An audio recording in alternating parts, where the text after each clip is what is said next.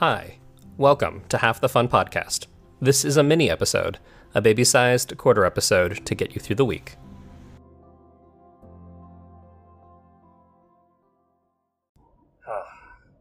Anyways, I wanted to just have a quick car conversation. I don't know how the pod will be. Yeah. But I felt like this morning you and I had a fun little revelation that we had a really fun day on Sunday. And it was one of the first times where I felt like that I had a lot of fun with our son. Not that I don't love our son or enjoy spending time with him, but like I felt like this was the first time I legitimately had fun with him. Yeah. Well, and fun with him, but fun as a family, I guess? Yeah. Like I don't know what your experience was, but growing up, family adventures, after a while, when you get older, they're just like not as exciting when you're a teenager and you kind of want to do your own thing. And I felt like I was always left with that feeling of family activities not being as fun, just because I had that teenager perspective of them. Right. And then I think when Wes's first Christmas, I felt a lot different. I was like, this is so fun to have a family at Christmas. And not that we weren't a family, just the two of us before Wes, but there's something so much more fun with a kid when they're seeing it or experiencing it for the first time, and you get to relive that joy or see it from a different perspective. Uh-huh. And I think yesterday's outing, which we went to the volunteer park, the conservatory there, which it's this large greenhouse and different climates that they have within each greenhouse and different plants. And Wes was getting to look at all the cacti and the flowers. And normally I would find a visit there nice but boring, and I would probably walk through it very quickly. But with Wes, he's taking it in slowly and obviously not moving very fast. Yeah. He's not really walking at all. And it felt really fun to do it as a family and experience that in a different way.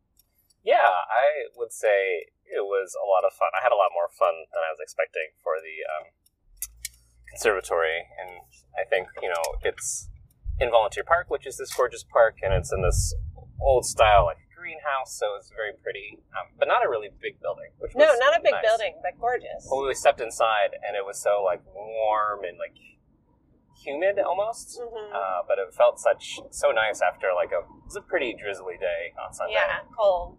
And so just to, like, drink that all in and, like, really spend time with the flowers, and it wasn't crowded and it wasn't too big, so I felt like it was a good space for Wes to, like, explore a little bit and try walking, to, like, really smell a lot of these flowers and, like, see a lot of really interesting things. And just to see him, like, not freak out, but just, like, be Get visibly excited about something new. Yeah. It was a lot of fun. So I just felt like it was a nice combination of him being good enough in terms of, not good enough, but that he can stay, like, nice between naps now, and those are being really spaced out. And he's responsive to his environment, and he wants to be really mobile and is excited about things. So I just felt like taking him along somewhere wasn't a chore, and that it was really fun to, like, see him do things. Yeah, because before, even a couple months ago, he was napping so frequently that you really didn't have much time to pack him up, get him somewhere, and then have enough time to enjoy it before having to rush home. And now that he's napping less frequently, we have a good chunk of time outside to really sit down and go someplace and enjoy it without feeling rushed. And he can enjoy it longer without getting overstimulated and excited and having a meltdown. So right, and he can go pretty long between feedings and poopings too, so, like, I don't feel like I'm constantly, like, feeding him and like changing his diaper. Like definitely in the first 3 months, I felt like all I was doing. Yeah. Even when we were out. So it's been fun. I was able to like both pay attention to Wes, but also to like focus on our environment and the things that we were doing, as opposed to making sure that Wes was alive and eating and yes, all of those basic functions. Yeah, so it was a lot of fun. I'm looking forward to planning and doing more, hopefully on those Sundays when we have the time off together. Yeah, I guess that was also nice to have a rare, like, 4-day block of time off together. So that was really great, too. Yeah. Cool. Well, what kind of adventure would you want to take him on next? I think it all depends on the weather, but there's always this hike that we want to go on. Right. I feel like we've been planning a hike ever since we met years ago, and we went on one hike together. Oh yeah, which was enjoyable. In Issaquah. Yeah. But it doesn't necessarily need to be a hike. I think going to a farm somewhere, or going fruit picking when the weather gets nice, I'd really love to do. Like raspberries or strawberries or something like that, I think would be a lot of fun. Blueberries are the closest. Unfortunately. Yeah. I mean, not unfortunately. It's over in Mobile. Yeah. It's like a 15-minute drive. Us, so. So that would be really fun. I really want to take him on a ferry ride. Yeah. I hope that he would enjoy that. I mean, I've always loved the movement of boats and seeing all the water. I think that would be a lot of fun. And even if we just get on the ferry, go someplace, and immediately turn around, I still think I would have a lot of fun. But hopefully we have enough time to step out on Bainbridge and check it out. You know, maybe we could do the water taxi. That's a lower commitment. Yeah, and I think if we had enough time, we could water taxi, get a quick bite.